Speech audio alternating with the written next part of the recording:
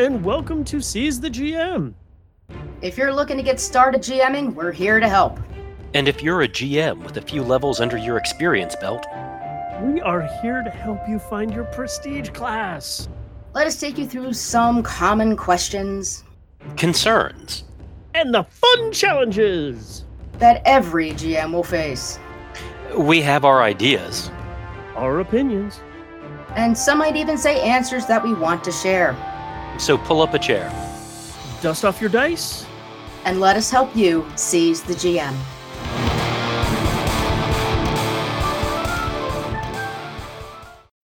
And welcome back to another episode of Seize the GM. Did you miss us? We missed you. Sorry, a little bit hoarse right there, but I'm creepy sounding now. Right, well. Now? Yes, now. Before I sounded like some kind of I sounded normal and expected. I am now unexpected. Ha ha ha. Well, that's what happens when you go to a convention. Hey, I was found to be an interesting person there, so I'm going to kind of wear that as a badge. You should. So... We are, however, taking the episode today to go in a little bit of a more academic bend. Because sometimes we as GMs get to be smart. And not just smarty pants. And here's the other thing. It's also one of the cool things, which is, I hate to say it, but it's also kind of fun to admit you don't know something. So that way it's that, oh my gosh, discovering for the first time, like watching Usual Suspects for the first time, and that joy of discovery. That kind of cool stuff. And I'll be honest, I am going to tell everybody, most importantly, make sure you put a timer up when you start to do researching stuff. Because sometimes, all right, you'll be able to pull yourself away, and sometimes you'll just end up going down that rabbit hole, and 3 days later, and you're like, I haven't eaten. So, we are talking about researching today, and aside from the potential issue with food, I'm going to talk a little bit about how to tailor the research and how to make sure you're moving in the right direction and avoid those kinds of rabbit hole dangers. But that's the thing. When we're GMing, there's stuff we don't know about the world, about the plan, about the campaign, and to some level, even if you are one of those improvisational, bottom-up kind of designers, there are things you need to know, and you realize you need to know. And here's the thing: knowing this stuff, and the thing is, like, as an improviser, and I know I'm one of those. The more knowledge you have, and the more stuff you can pull out of your back pocket that's feasible, believable, fits within your world, it's great because. Oh crap, that wouldn't, and then you're like, click, click, click. Oh, this will work. Grab, throw. Yeah. It is for improvisers like myself. Doesn't mean I don't prepare, but I do a lot of improv. It is the get out of jail free card or the, oh, thank God. Yeah. Well, part of the thing is that you can make, if you do enough research, you can make the ever effective Star Trek science stuff work in any game. It doesn't have to be just science fiction. If you know enough little bits about fantasy things, you can do the same sort of thing where you weave enough little things that aren't quite right to make it seem very, very plausible, just like Star Trek does with science. Exactly. And here's some of the other things also is, like and when you are researching things, you are trying to find what is interesting and as true as you can probably kind of sort of guess. And I'm gonna quote, I don't know if it was Mark Twain. I can't remember exactly, but it's like, make sure you know what your rules are. Make sure you know before you bend them and then you break them. So if you've already got a couple of little things you've seeded in your world, and then you do a little bit of research, checking out other magic systems, other game systems, religious theory, stuff like that. You might be able to find ways to where it'll fit within the rules you've built, but breaking it in a way that makes sense. Yeah. If I am making sense, I apologize. Well, see, research is one of those things that is almost one of the first things that you have to do once you've kind of pitched your basic idea to your players. Hmm. Because that is, once you have the pitch done, you need to start working on kind of how it's all going to fit together. And there's a couple of tricks that you can use, but one that is kind of important is based on the game system that you're actually going to be running. Because some of them have lore and stuff kind of already baked in, like Pathfinder and D&D kind of have settings and worlds kind of baked into them already. Now you can do your own things, sure. Hmm. But there are certain things, if you're going to use the existing published game material, it has some of that stuff already baked in. So you don't have to do that level of research. You have to research on what those game systems are. And the other part about that is a lot of game systems now have bibliographies for inspiration. And so you can go up and down that line really easily if you need to fill in further blanks. And that's the thing. You're going to realize what you're missing when you start actually putting your campaign together, either the world Oh, or yeah. the arc.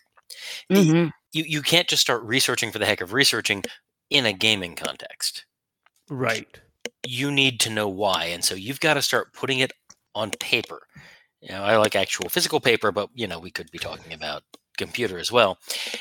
When you start getting that together, you'll start seeing what you don't know or what you feel like you don't know.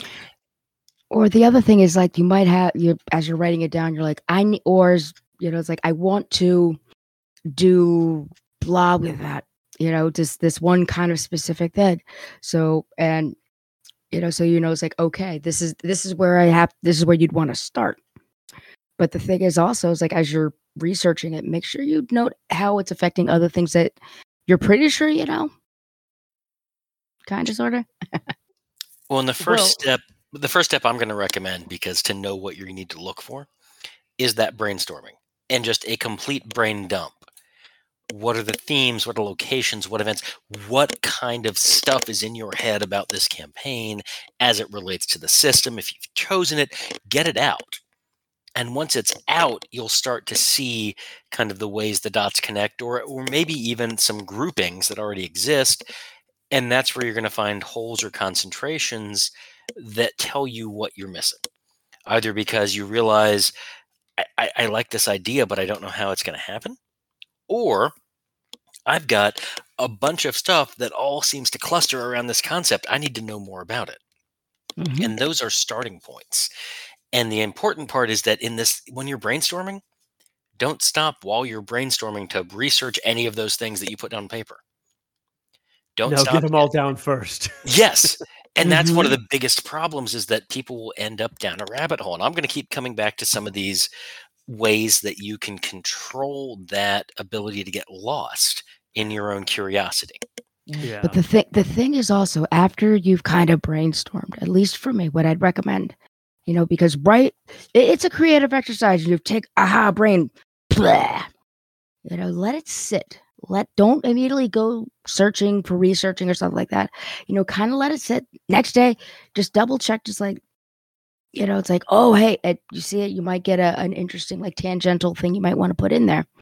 But the thing is that if you brain dump and then immediately after everything you've got and then immediately start going into research, you can either burn out, you can rabbit hole, but you haven't had a chance to kind of like sit, dream, think on it, and then figure out a way for it to coalesce. The psychological term you are looking for is incubation. We benefit from letting our mind make memory connections and inspiration in the background, and not only when you're actively accessing your memory. This is a known phenomenon, and I could put like a whole bunch of like actual academic stuff in the doodly-doo, but We're not gonna go incubation that is the far. word you're looking for. And it's a thing. And letting it sit is going to let you make those connections in the background, let your mind do things subconsciously that you may not do if you try to push through. And that is one of the smartest things that has ever come out of Jules's mouth. And she's got a lot if you've listened to these last 130 episodes. Yeah. Smart things, not just stuff that came out of her mouth. No, but that, yeah, like I've been known to do just that. Like I have taken and just written like all these things and then just been like, okay, so what do I want to do now? And for some people, like for me, because my memory gets kind of wonky at times, and that is partly because of the way I got hit. If even if you don't necessarily are thinking about it, you are thinking about it, but keeping like whatever you wrote it on close at hand so you could like look at it from time to time, that can help jar things and start forcing you to think about it in other ways when you purposefully take like, like if you're at work and you have like a 10-minute break, just glance over stuff. Or when you have your lunch break at work, look at it. Because those are all small, tightly controlled time frames that you can work on things. Actually, one of the best times to the rabbit hole. But here's one of the best times that I've actually found, and it sounds so dumb, but it works at least well for me. When you're like heating up breakfast in the morning, first thing, take a shower. No, but the thing is like the reason I know when you're cooking breakfast is like because also, if you're just making oatmeal, it doesn't take very, very long, and you have to kind of sort of keep an eye on it. So it kind of it's like, all right, like if you're in the shower, I'll stay 5 more minutes until you run out of hot water. But nobody wants to have burnt eggs. By doing it while you're cooking, it actually makes you like, I kind of have to have my head also in the real world a little bit. And it adds this very strange, I don't want to say dissonance, but it's like, okay, you're half dreaming, half being responsible. You get some really interesting just connections that will pop from time to time. Yeah.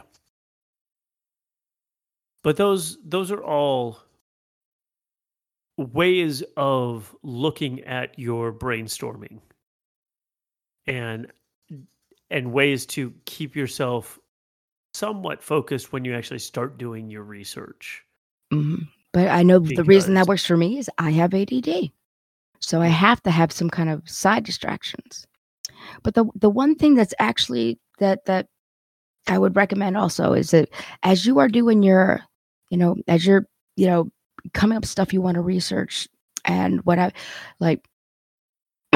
don't be afraid if, okay, you're listening, you're driving, you hear something on NPR and it's like, that actually might be interesting if they're talking about like sound waves or something like that.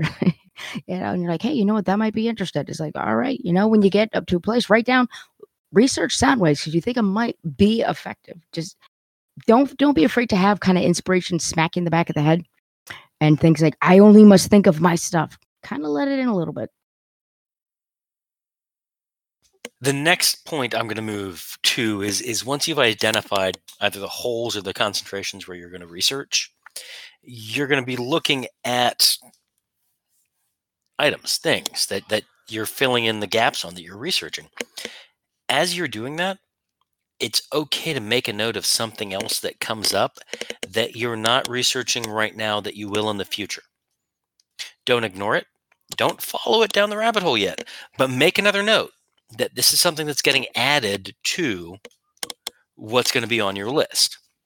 Actually, how would you talk? It sounds silly, but it's a meditative technique. You look, you acknowledge it, you thank it, and then you let it go. That is correct. It is very similar to that. And you can do that however you want. A footnote, a colored note, a particular color of a sticky note. All of these are options and ways to do it that you can come back to. Also, I like multicolored sticky notes, and that's a kind of That's why index I do cards. great. I do mind mapping for stuff Yeah. like this. Well, and because then And you I can do just it write a bubble. electronically. yeah, before we there's had all the kinds of electronic ways. versions, that was, where I color coded Yeah. the card, let's say the index Yeah. cards and all of that. But don't let yourself get seduced into the minutia of questionable provenance. Don't end up going down rabbit holes just because it's fun.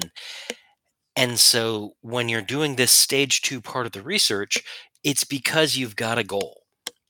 You are building out the world, you're building out the campaign, you've got a theme, you've got an idea, you've got something to work towards or from, and that helps direct you. Because that's one of the biggest dangers when you've got these open-ended research ideas, is having guidance or direction. And that's part 2. You can go back and listen to some of our previous episodes about themes and how to build thematic components into your campaigns. It's the same idea. So when you've got that done, you have a concentration around a region or a concept. You say you want, like me, to do something maybe distinctly Spanish or Moorish in a Mediterranean style in the campaign. It's easy, once you've identified that kind of cluster, to research the Almohad Empire, to research the Iberian Peninsula. And when you've done that first set of brainstorming, as you're researching, you're going to see how what you research fits into what you already have out. Yeah. By brain dumping early, Mhm. you are able to fit things into a larger bit of context. And that's what's something I find invaluable. Yeah. Yeah. There's a lot of really cool things that you can focus wherever you need to really, kind of take the pieces that you need to make it work. Because you don't want to just, well, it's set there, and you just basically carbon copy it. Now, there's nothing wrong with doing that, but if you want it to be more distinctive, then a great way to do that is to just cherry pick those couple of ideas that you pull from the research and then using those. Because if you don't, then you could just literally make carbon copies of whatever you've researched. And like I said, there's nothing wrong with that, but you have to acknowledge that that's what you're doing. Because this is supposed to be a creative endeavor. So you will hit a point where it's no longer inspiration, it's plagiarism. And it's figuring out the balance between the two. Mhm. So, Yeah, and the thing is, as you're doing your research, if you're trying to find it's like patterns throughout conflicts in history, or the cause and effect of, let's just put it this way, pretty much for the Napoleonic wars, concept of Europe, World War I, World War II, trying to find stuff like that if you're running a political campaign kind of a thing. The thing is, it's like there's nothing wrong with I don't want to actually say fully stealing, because it's not, because you're trying to figure out what's the common theme, and but you salt. as you what Salt thought is it- the common theme. uh More wars I- have been fought over salt than any other thing on the planet. really, I thought it was water. You can get water. Not Salt you have to everyone. mine for. You have Yeah, to work to get salt. You're right there. You're right, but their thing is like, you have to, and as you said, you like the whole idea about plagiarism is like, okay, it's like, it's like, rather it's like facts, ideas, concepts, stuff like that. Yeah, use those how you like, but you just have to make sure that you are using the theme and the high level versus the, I guess, minutia. And it's just making sure it's just like you don't end up going into too minutiae. Then you, by not only doing that, but you also kind of lock yourself a little bit. Yeah. God, I apologize. I'm not having a good time with words. But, and here's the other thing, and this is going to sound, for any type of research, is like, okay, it's like, after you've done your brain dump, after you've done your rest, but before you actually start doing stuff, write down. It's just like, all right, you know what? The lectures of Richard Feynman, where you think you might find something, just ideas of, you know what, I might find something down this rabbit hole. Well, not rabbit hole, but it's like, or at least it might point me in the right direction. So it's like Wikipedia, forums, certain, it's like, and the thing is like, if you've got, it's like if you're doing something with like with the kind of noir 1920s kind of a feel, if you're friends with a person that actually studies that point in history, ask them. It's like, what were some cool things? What gave it that feel? What made the 20s roar? And they'll be able to, like hopefully you guys have friends that have 1,000 and bajillion and infinite different interests. One of them might know something about what you're trying to look for. And the thing is, ask them. One, it's wonderful bonding activity. We've been in social isolation for God knows how freaking long. So do it. And also, you make them feel good because they get to talk about something they love. And you might find something else. You're like, ooh, didn't think about that. And, it's like, ooh, cool. And make the note, put it on the sticky note, put it on your computer for the next time. You can get a couple of rewards out of that one. Yeah. Yeah, and that's basically one of the things. Don't restrict yourself. Yeah. Use every resource that you have at your disposal, from books to, use your library. Use. In fact, I'm going to say go back and listen to our GM library entries in previous episodes for examples of books that may serve you well for research topics. Yeah. And insert shameless plug here. Yes. But here's the, and I think the most important, it's like, all of us, we like to learn stuff, the three of us, and they're all different. But the thing is that if you are researching something and you are just hating doing it, and that's something you need to be aware of as you're researching, because like we all remember how we learn history. World War I was because Gavrilo Princip shot Franz Ferdinand. Yeah, the Archduke. Okay, but boring. That they killed like millions of people in less than a year. And we found the Great War boring because it was information, event, and effect, but without any impact. And the thing is, you're not researching for data points. You are researching to bring life, to bring reality, to bring intrigue and interest into whatever you are running. So if you are hating it, it's becoming dry. It's becoming like, the middle school history class, it's like right before lunch and you're hating every second of it and you have no idea why this means anything. Yeah, it might not. It's like, all right, see if you could find, it's like, it might be important to what you want to run, but see if you could find it approaching it from another avenue. Yeah. Because it's like, I hated history. I hated history for years and years and years. And then I found Sabaton, then I found Sabaton history, and now I'm nuts about it.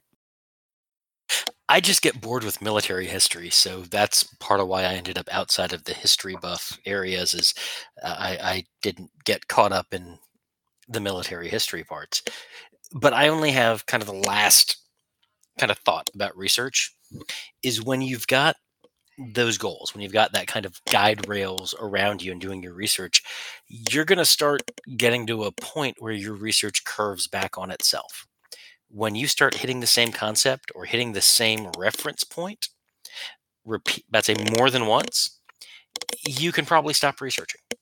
At some point, you're going to start hitting recursive ideas and you're going to start coming back around to the same things. Now, it may be a different perspective. It may be a different context. Maybe, Rashomon style, a whole different point of view on the same event.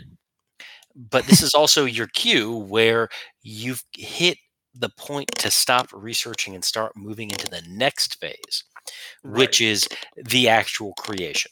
We've done some episodes on that. You should go back and listen to them and then tell us what you think about them on the various social medias where you can find us, including the Facebook, the Instagram, the Twitters, the Discord. Ooh, we love our Discord members.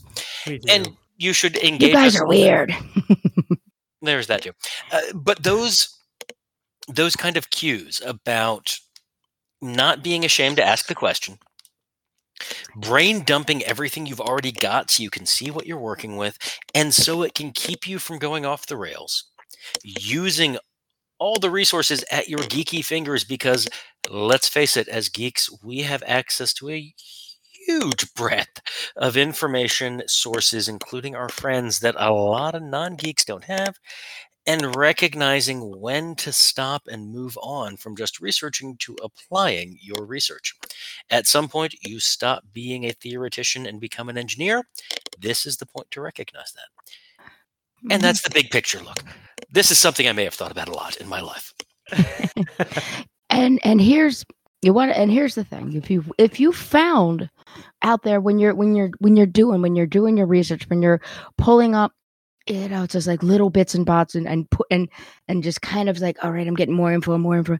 If you found a good tool, if you found a resource, if you found an organization, if you any tips, any tricks, because we're somewhat intelligent over here, kind of, depending. But the thing is, as I said, all three of us love to learn. That's the fun part, because if you're just doing it because you're like, then your game's not going to be fun. The thing is, so if you have better ways of learning, if you have better ways of organizing, or you have, if you found a way where you could do like the sticky notes that Garbaget uses, but they're, and then you can find a way that can translate those into like a tablet or something for on the go ideas, let us know. Anything that you can give us, we'd like to hear too, because we've been doing this a while, but technology and information is always growing. So I know I don't know everything. Also, enlightened self-interest here. Engage with us, like, rate, review. It makes more people find the show. It enhances our views in the algorithm, which at the end of the day, while those of you already listening are near and dear to our heart, we would prefer to spread out how much of the souls and life forces we are taking, so it's not just the inner circle, but so that we can take a little bit more from a wider spectrum of people. Yeah, but the people that have been with us at the beginning, the OGs, we love you best. Getting just a little bit. It's the thing is though that anything for and Garbaget, I can't. I had enough for you for some of this. It's like, some of the old cartoons that you used to watch, but then you'll remember it's like if that's the kind of idea, if you want to get that kind of Flash Gordon-y kind of feel, all right, excellent. You watch, and then you're like, okay, like Mark Hamill did this before, like the internet was the internet. He'd do like microfiche and research who did voices and who acted and what. It was crazy, but. Because by doing that, you might find some other projects, created by like the creator of Flash Gordon, and they might be able to give you better insight. So, it's fun. Yeah. But no, I lost a night to doing the Flash Gordon Wikipedia deep dive. And I'm not going to at all say that Wikipedia has sucked many, many days away from me, and not once did I ever need to know about suns and the color and burn temperatures ever in my life. Did I ever think that this was going to be an important thing? But I got graded on that quiz back in like 5th grade science. I actually had I went really deep into that, because there was a period where I was working on a World Building Wednesday for the blog, and the planet that I created with the star system that went with it was actually very, very accurate academically. Mm-hmm. So you can get a lot of research in and spend several days doing it and then go and create something because, you have to or you want to. And so, while research is cool, it is just a vessel to get you to the game table. And putting all of these ideas that you have out there for your players. So while we love to learn stuff, you have to remember that you still have to be able to make it so that the players can interact with it. So you have to step beyond and into that creative mode with all of the information that you've gained. So, And we'll cover that in a future episode of Seize the GM. yes. But for now, Oh, just quick one other thing, side effect. One thing that is always going to be kind of fun is once you start learning how to do research and you got a person at your table that wants to start their own game, you can start helping them learn how to research for their game. or you can use them to do research for your game in the name of teaching them how to research for their game as unpaid labor. That too. But For now, that is another topic for another day. Indentured servitude. We're not going to talk about that though. it is bad. And for now, we are instead going to roll right into System neutral pieces that can be worked into an ongoing game or inspiration for your next big game event. All right, Zen, go. What? Damn it. All right. All right. Ready? The feel of the jack fades into nothing.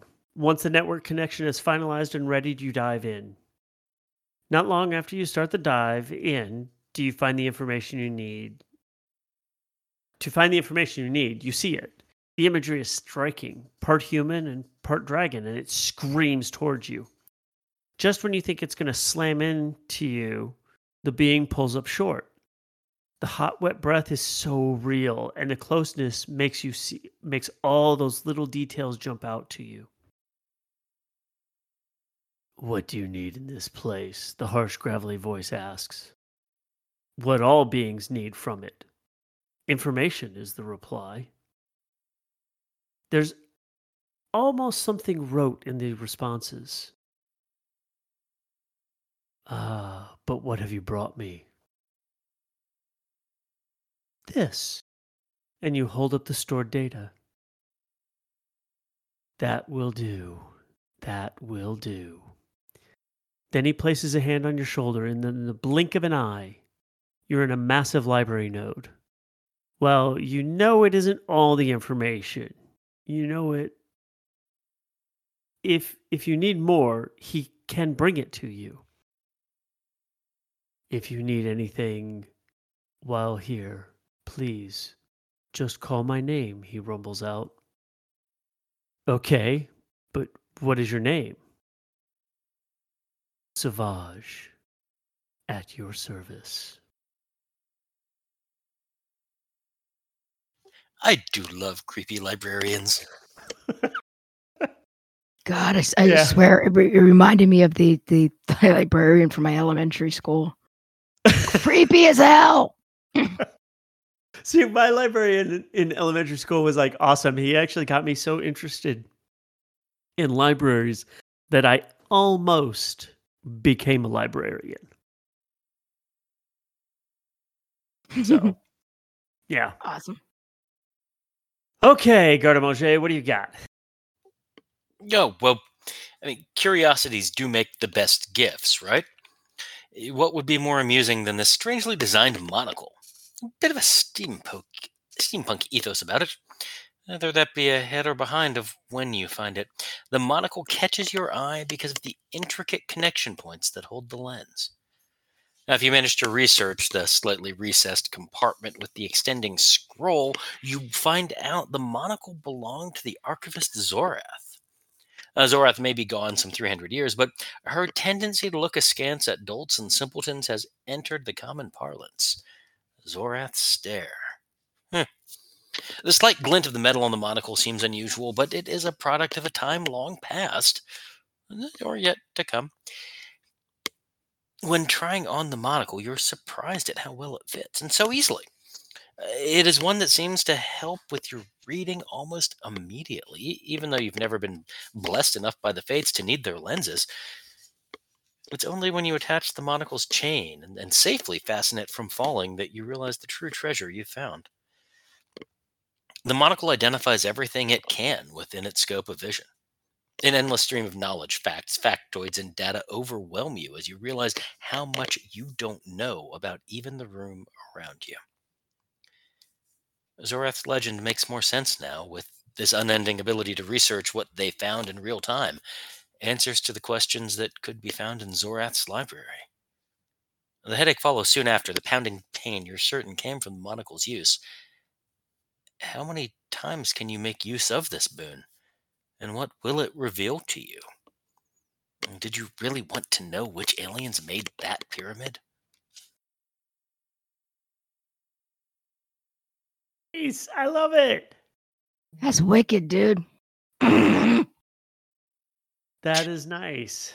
Yes, be you fantasy, modern steampunk, sci-fi, or other, Archivist Zorath's monocle should be something of great utility.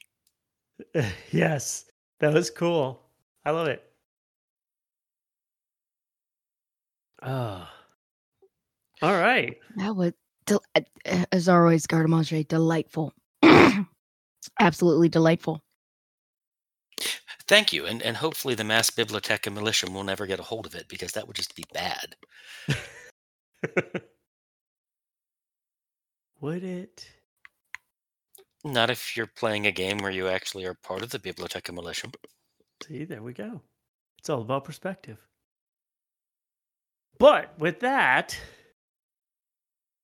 we're going to go ahead and flip on into our next segment. An uncommon word that helps improve your descriptions, with a bit of information about those words as well. Okay. What you got, Zen? Examen. Oh God, no, no, no! It's coming to haunt my dreams. The worst part is like when you look at the word, you have no idea how it's going to be pronounced because you're like, I'm going to get this wrong either way. Yeah. I know it. I know that word. It haunted me in college. It's not, the opposite of Charles Xavier's students with the Marvel Comics line, No. but it is like an empirical study or a rigorous study, Yeah. especially if published, because that's where I recall it from college, is that it would get used by students who had a larger thesaurus than results. Yes. Basically, it just means examination or a critical study of something. Haha! Yep. I mean, I know what it was. It was one of those I never knew how to say the damn word. And I'd always hate myself for it. That's why I love Merriam-Webster, because if you go on their website and you look up the word, it will also have a pronunciation. Like it'll have the normal traditional pronunciation guide, which I include in our lexicon, but it'll actually have a recording of someone saying the word as well. So there's a lot of use out of it. That's why I love their website so much.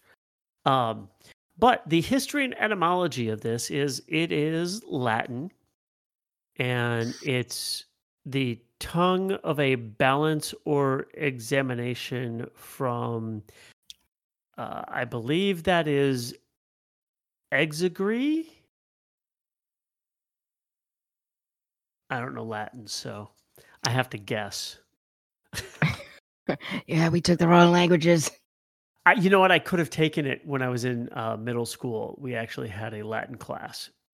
We did too. I went with Spanish. Instead, I took French and failed French. So now the first known use of Examen is in 1502. And its popularity lookup is in the top 11% of words. So, yeah, I thought it would be a appropriate tie-in to the theme of the episode. So, and I know my closing remarks are tied into that. What about everybody else's? Do you even have to ask whether I overdid it with the theme? I know you, which love is to. always awesome.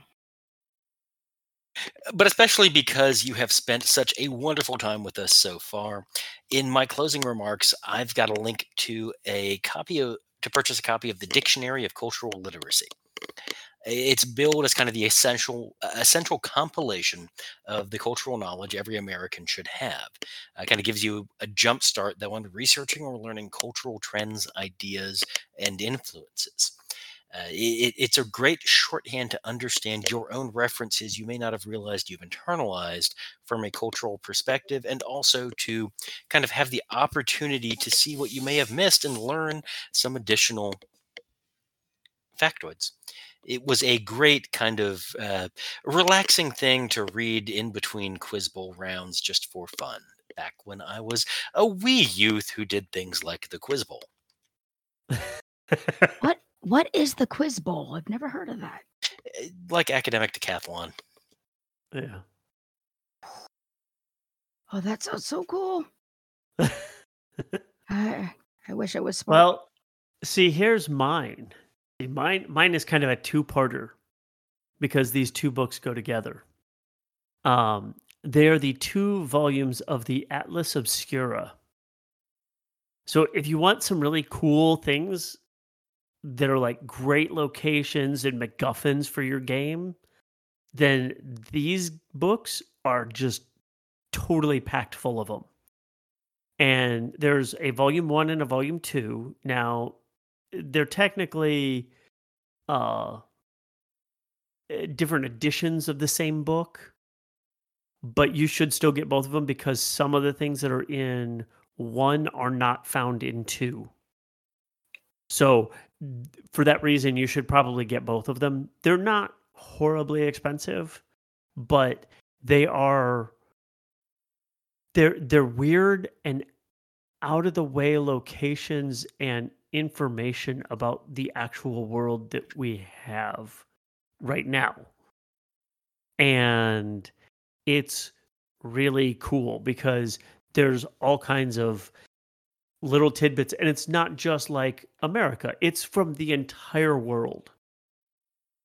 So you may have like, it'll be like start in Europe, and it'll have like a map, and it'll have like all these locations, and you'll be able to read about all of these different things that are going on. And there's all kinds of just other weird things in it that you can find out.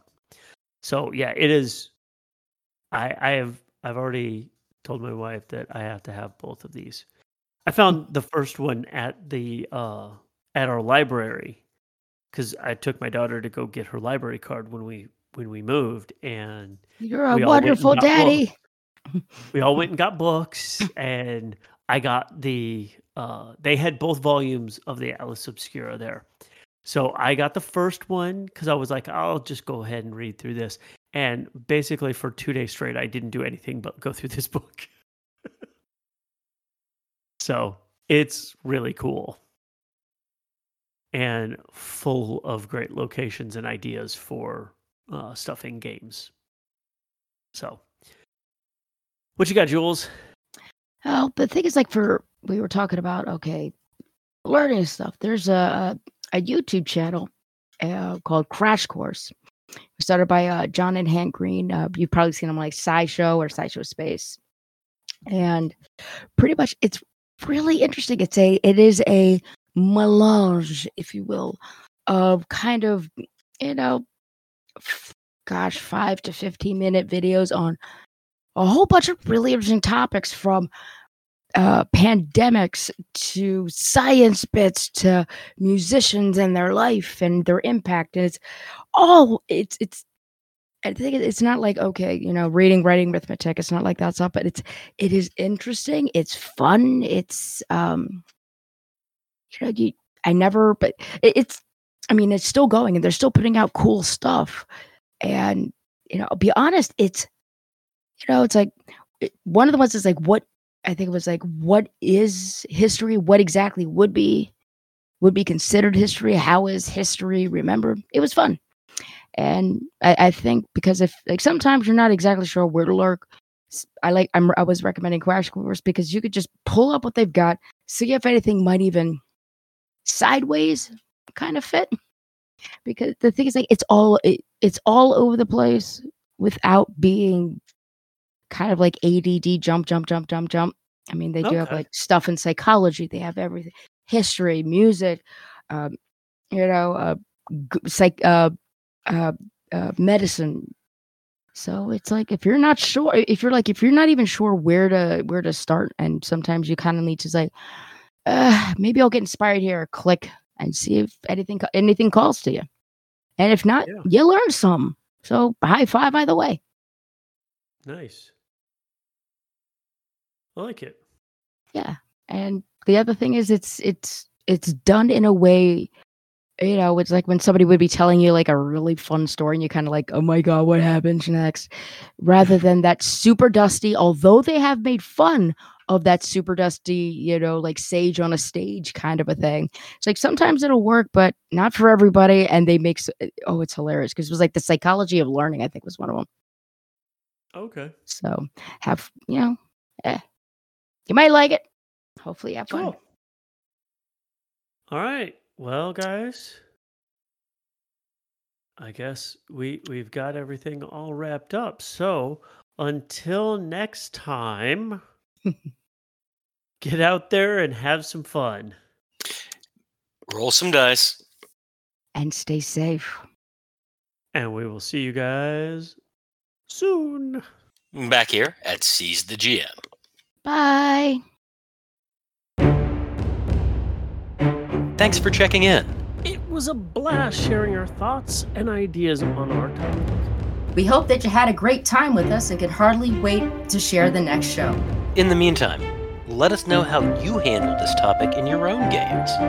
You can find us on most social media platforms, especially Twitter, Facebook, and Instagram. And if you want to follow us, search for Seize the GM. And if you just want to follow one of us, search for our names on the social media platform of your choice, or go to seizethegm.com for convenient links. Seize the GM is released under a Creative Commons Attribution, Non-Commercial, Share-alike 4.0 international license. All copyrighted material referenced herein are held by their respective owners. No infringement intended and no claim of ownership is implied. Once again, thanks to you, our listeners. We hope you gained some ideas for your ongoing games. Or the inspiration to run your first. Now get out there and play some games. Roll some dice. Be safe, and you'll hear from us again soon.